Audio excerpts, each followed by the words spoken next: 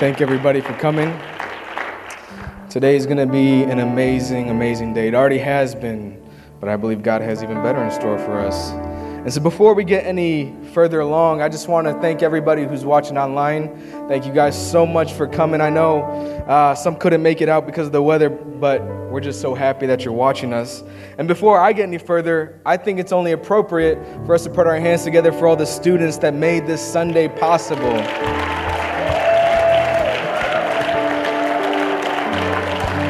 Oh, yeah.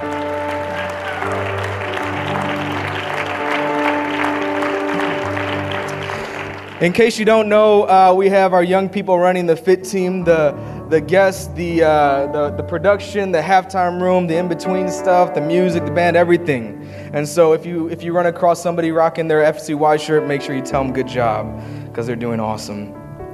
I'd like to give honor to my wife, of course, who deals with me on a day-to-day basis, my pastor, my parents, and I want to shout out to our youth team that makes everything that we do as a youth program possible, in and out every single week, just serving underneath the radar. But there's a lot of people that make what we do possible. And to get started, I'm going to read from Genesis 26:18. If you could stand with me just to honor the Bible here, honor the Word of God.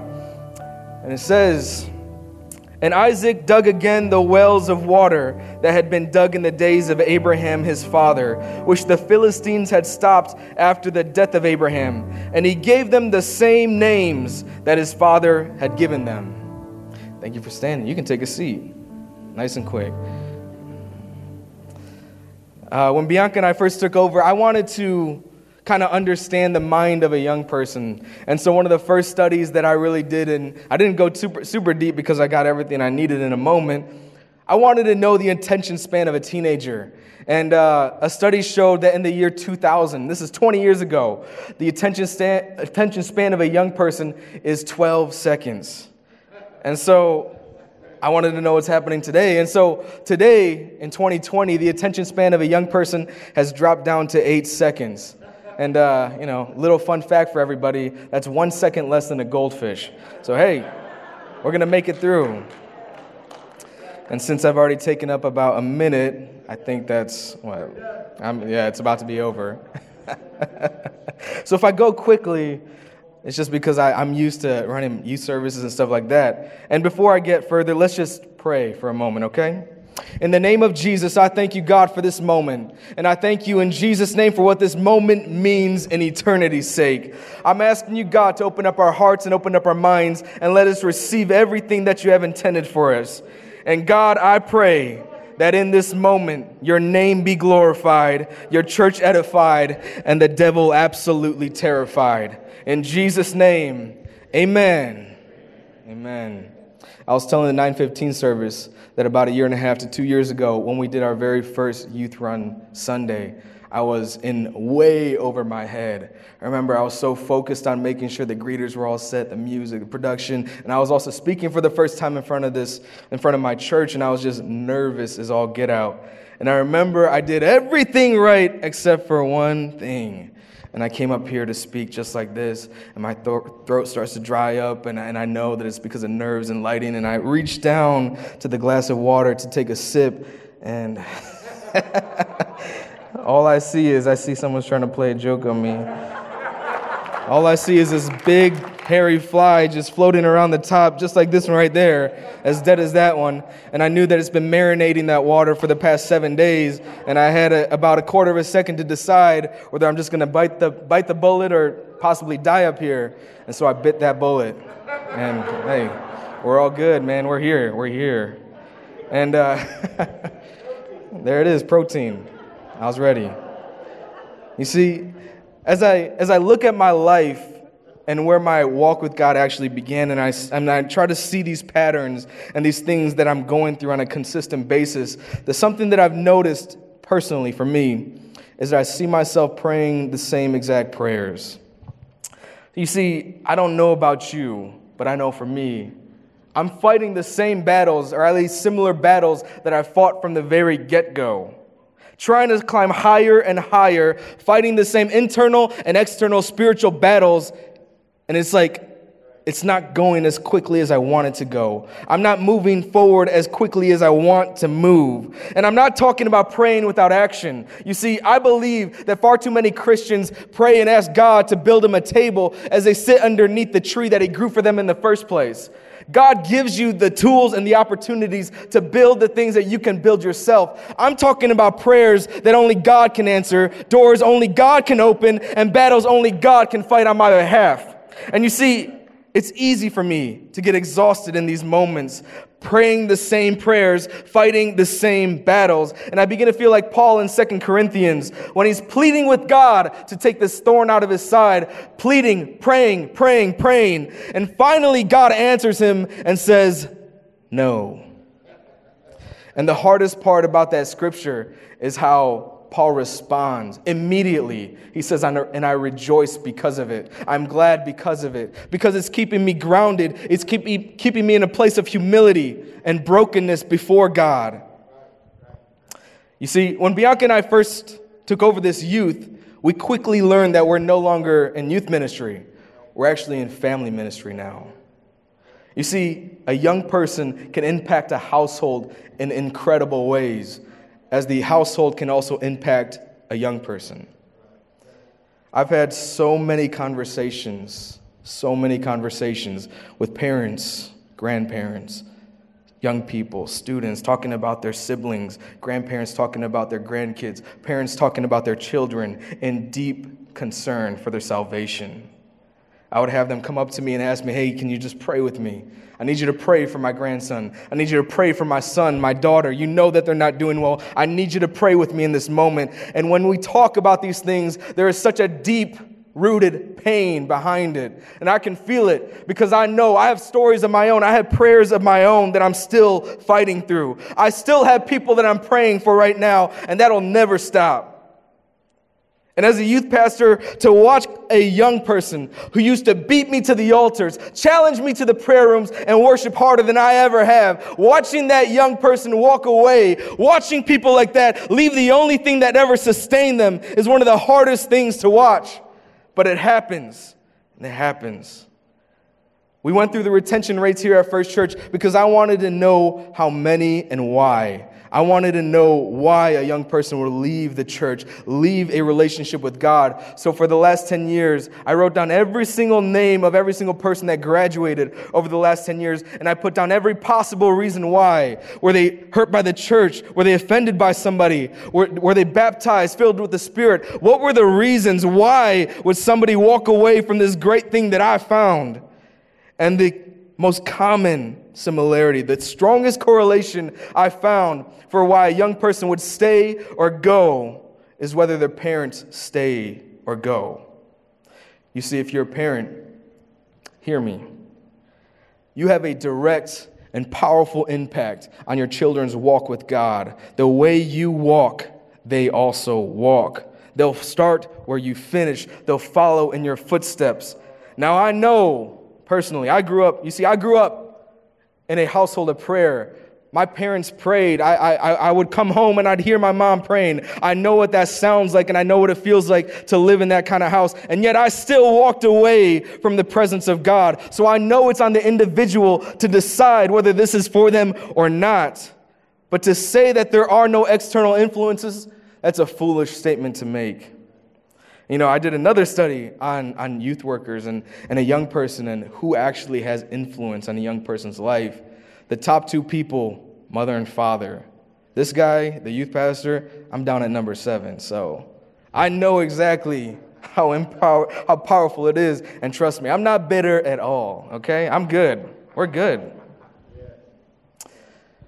And one of the strongest correlations I find between a parent and a child, father and son, as I walk through the scripture, is this relationship between Abraham and his son Isaac.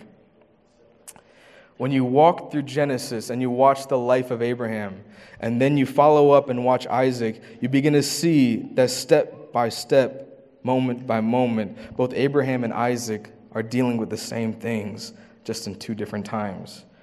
Abraham and Isaac both faced the hardship of famine, the wondering on how I'm going to feed my children in my household. They both prayed for their barren wives who God had to reach down and miraculously touch. They both lied about their wives being their sisters to a king named Abimelech in a land called Gerar. In fact, my assumption is that the Abimelech king that Abraham lied to is actually the father of the Abimelech that his son Isaac also lied to. And finally, the last similarity that I could find between these two is that they both dug wells. As I was praying about this message and I was trying to come up with a title and all that fun stuff, I was really close on calling this Prayers of the Prodigal. You see, I don't know many other churches. This is the only church I've ever been raised in. This is the only church I truly know. But I'm sure many other places go through the same pain.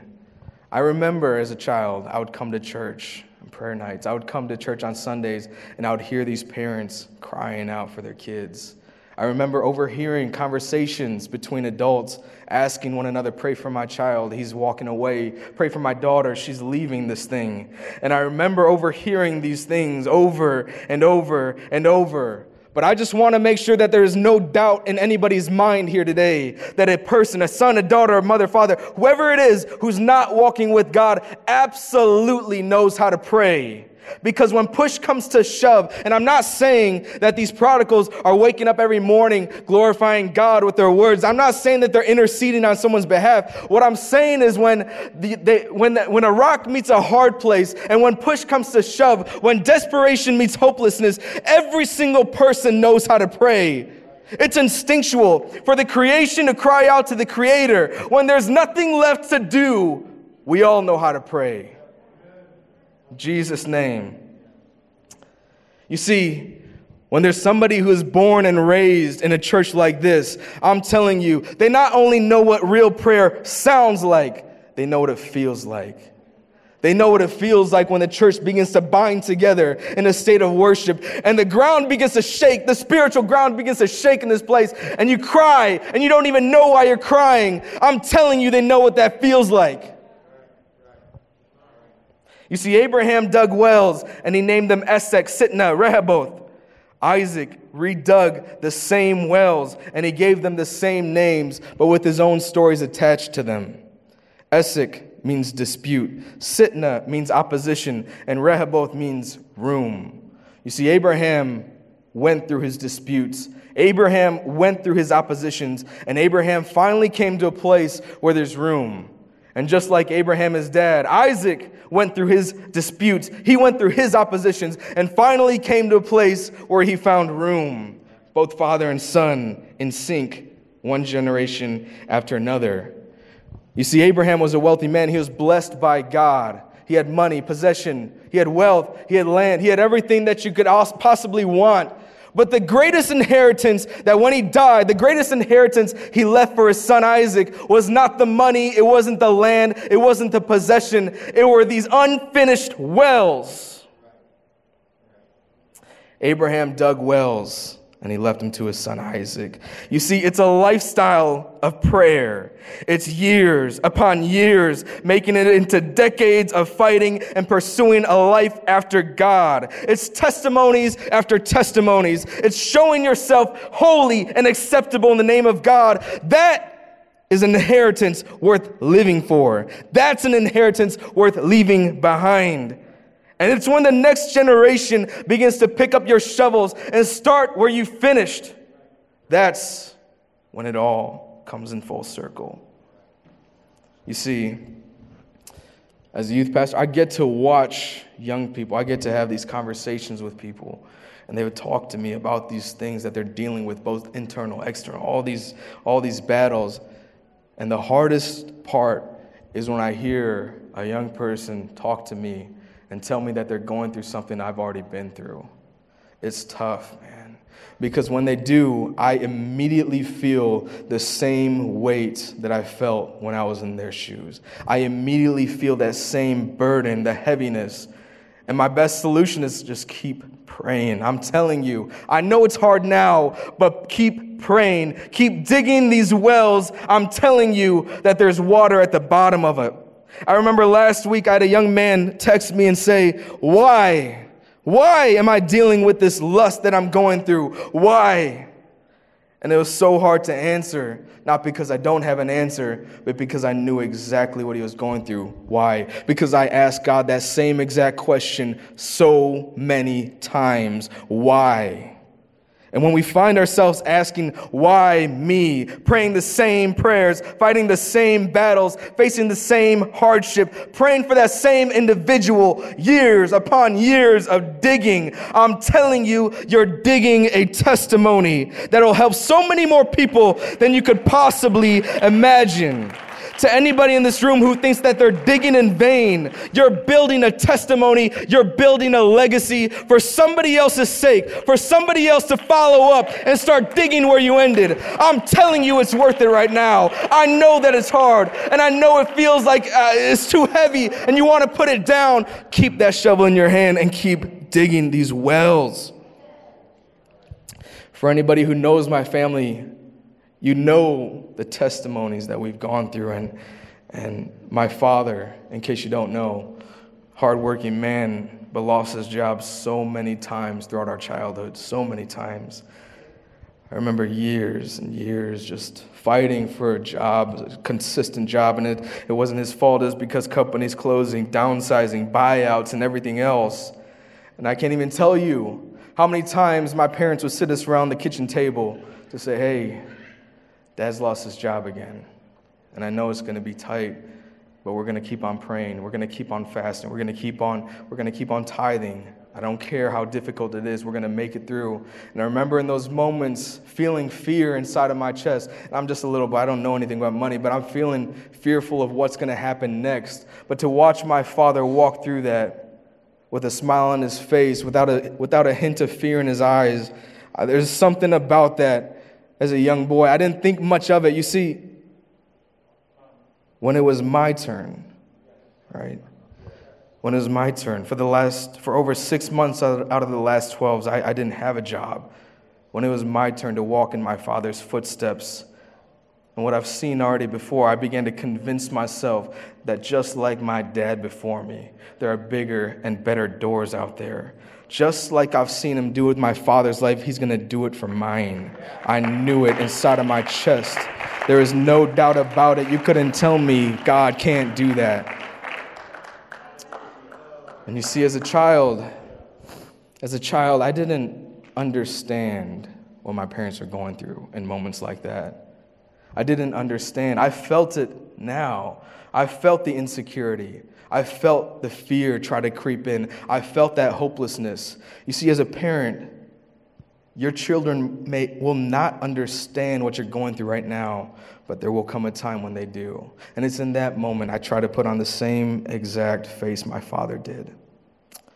As a child, it didn't take long sitting around the dinner room table when my parents would start talking about their testimonies. My mother started talking about where she came from and what God did for her. It didn't take long, and in fact, it got pretty annoying for me as a kid. Like, hey, I already heard this. We're good. I don't want to pray right now. I just want to eat. Mom, just chill. It was tough.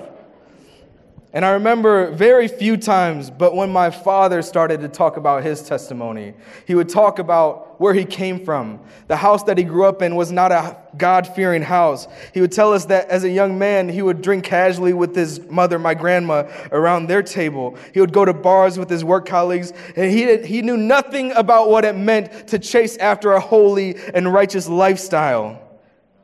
But he would tell us that in the moment he decided to follow after Jesus is the same moment he let go of everything in his life and just moved forward. And you see, as a young man, I was like, that's crazy, bro. Like I didn't understand what that fully meant. But when it was my turn, living in sin, shame, turning my back towards God, dependent on drugs and alcohol, I remembered my father's testimony, turning away and never looking back. And I remember for years and years of my life, dependent on something I didn't want to be dependent on. And for years, I struggled until I remember the day, I wrote it down. It was August 5th, 2015. I remember the moment, the last night. I came home still high, but sober enough to know that I'm sick and tired of being sick and tired. And I remember sitting on the edge of my bed and said the most simple prayer I could possibly muster out of my lips. And I said, God, you've done it for my dad. If you'll take this out of my heart, if you'll take this desire out of me, I'll never look back. I knew I could pray that prayer because it's the same one that my father did before me. And I knew I could walk in those footsteps because it's the same testimony that my dad laid out in front of me. In Jesus' name. In Jesus' name.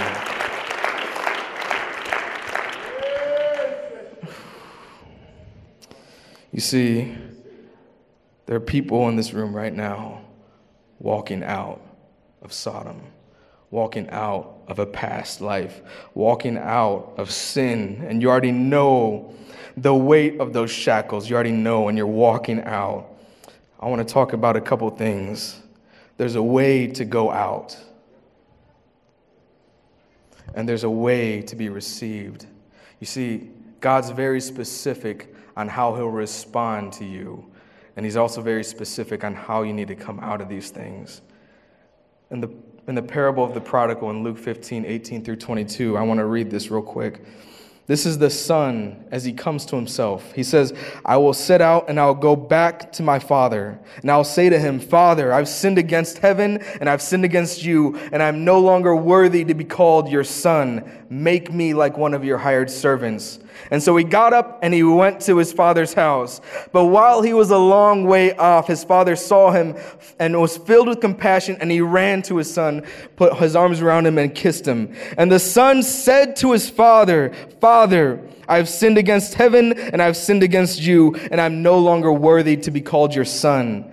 But the father said to his servants, quick, run out, grab the best robe, put it on him, put a ring on his finger, sandals on his feet, and get the fatted calf.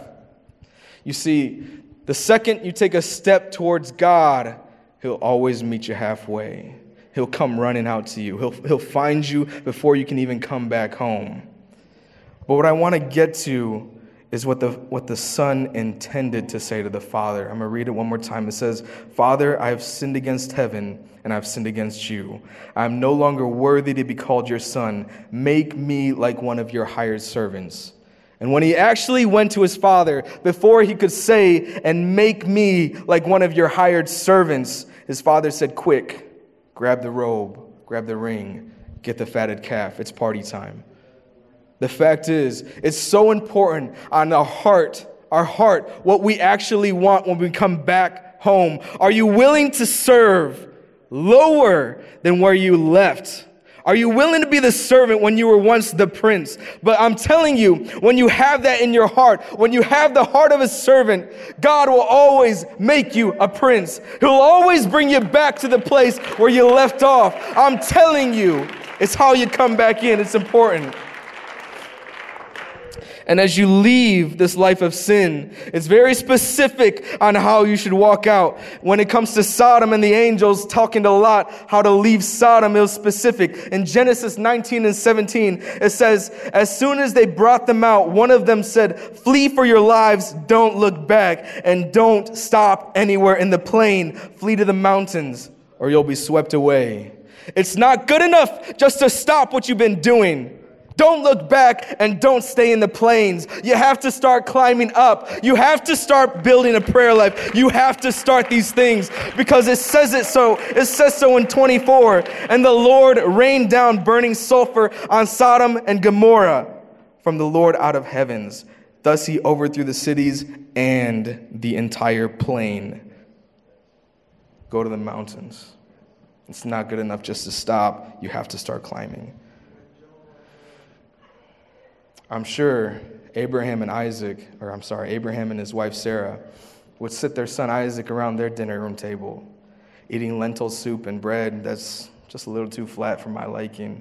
And I'm sure that they would start talking about the testimonies, Start talking about where they came from. Start talking about the things of God that they've walked through, that they've dealt with, that they fought through. And I know it, that they told Isaac week in and week out, you are a product of a testimony. You're the product of years and years of praying. You're a miracle child.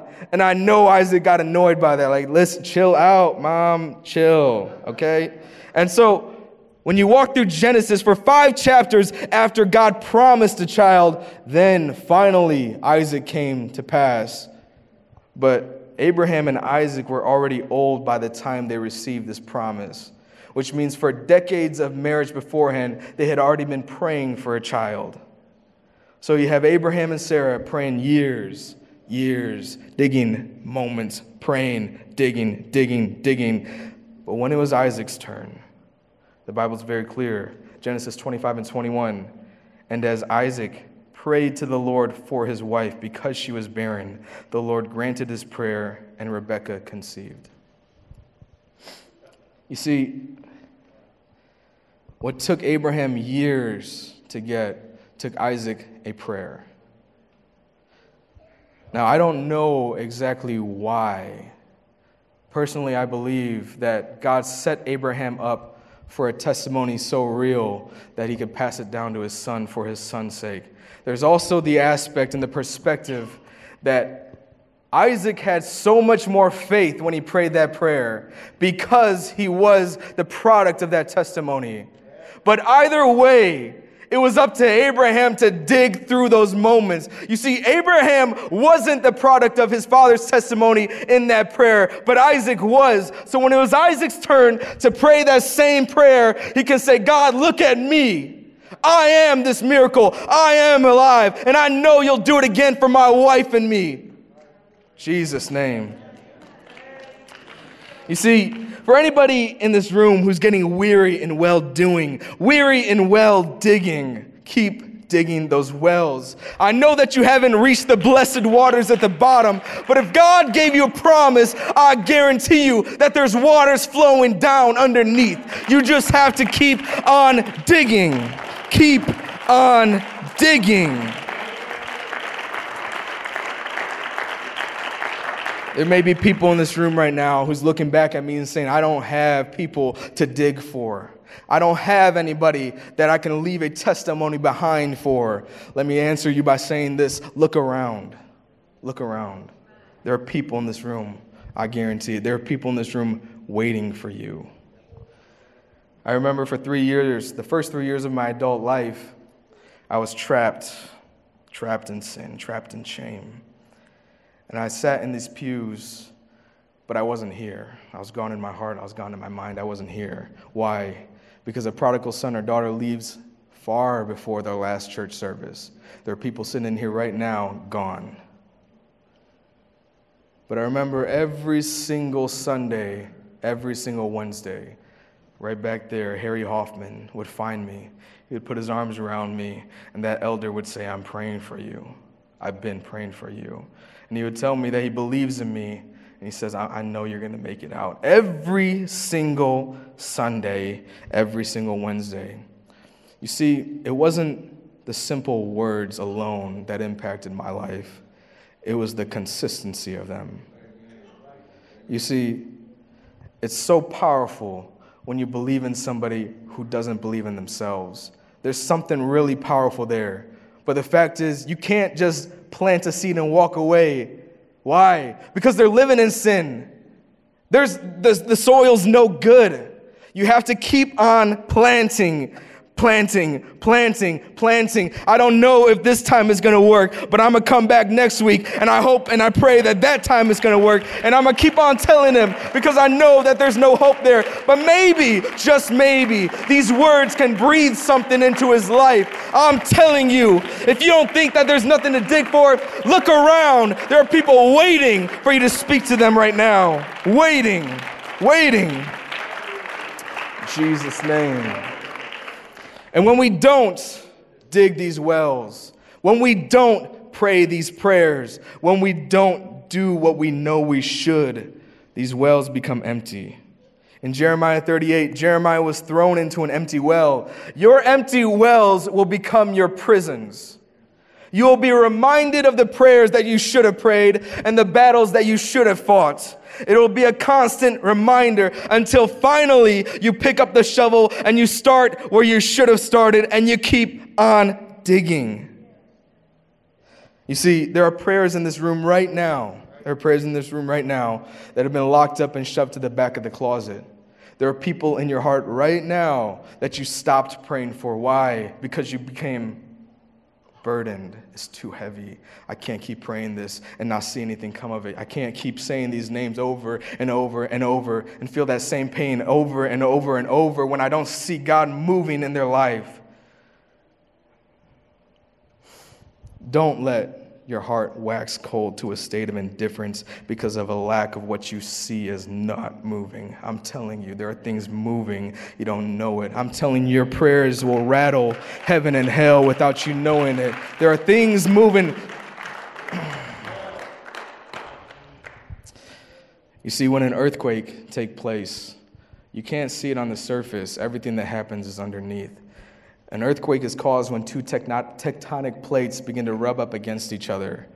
There's things moving that we don't even know. And to say that, God, my prayers aren't doing anything, that's blasphemy. You see, it was up to Isaac to pick up the shovel and to dig where his dad left off. But it was up to Abraham to start digging in the first place. Man, I wonder how many wells in this room we just stopped digging. We stopped fighting. You get overwhelmed. You get burdened. I've been facing this same issue for decades. I'm never going to get out. This is just who I am. The lies of the enemy. If the music would come, I'll close soon. You see, in a church like this, we tend to assume that every single handshake and a smile means that everything's A-okay. We tend to assume that the answer good to the question, how are you doing, is actually accurate. We assume that everybody around us, because they know how to put a smile on, is actually doing okay. But let me remind you, how many times you came to the church completely broken, but were still able to fake it. I'm telling you, there are people beside you, in front of you, behind you, dying on the inside, waiting for somebody to pray for them, waiting for a move of God in their life, praying and digging. It's up to the church to encourage. It's up to the church to say, hey, let me grab my shovel too. I'm going to dig with you. I'm ready to fight your battles with you. You see, like I said, the prodigal leaves years, months, weeks, long before they actually walk out their last church service, which means that there are prodigals in this room still coming to church, still wondering, is this going to be my last Sunday? You have no idea. I'm here to tell you that there's a church willing to dig with you.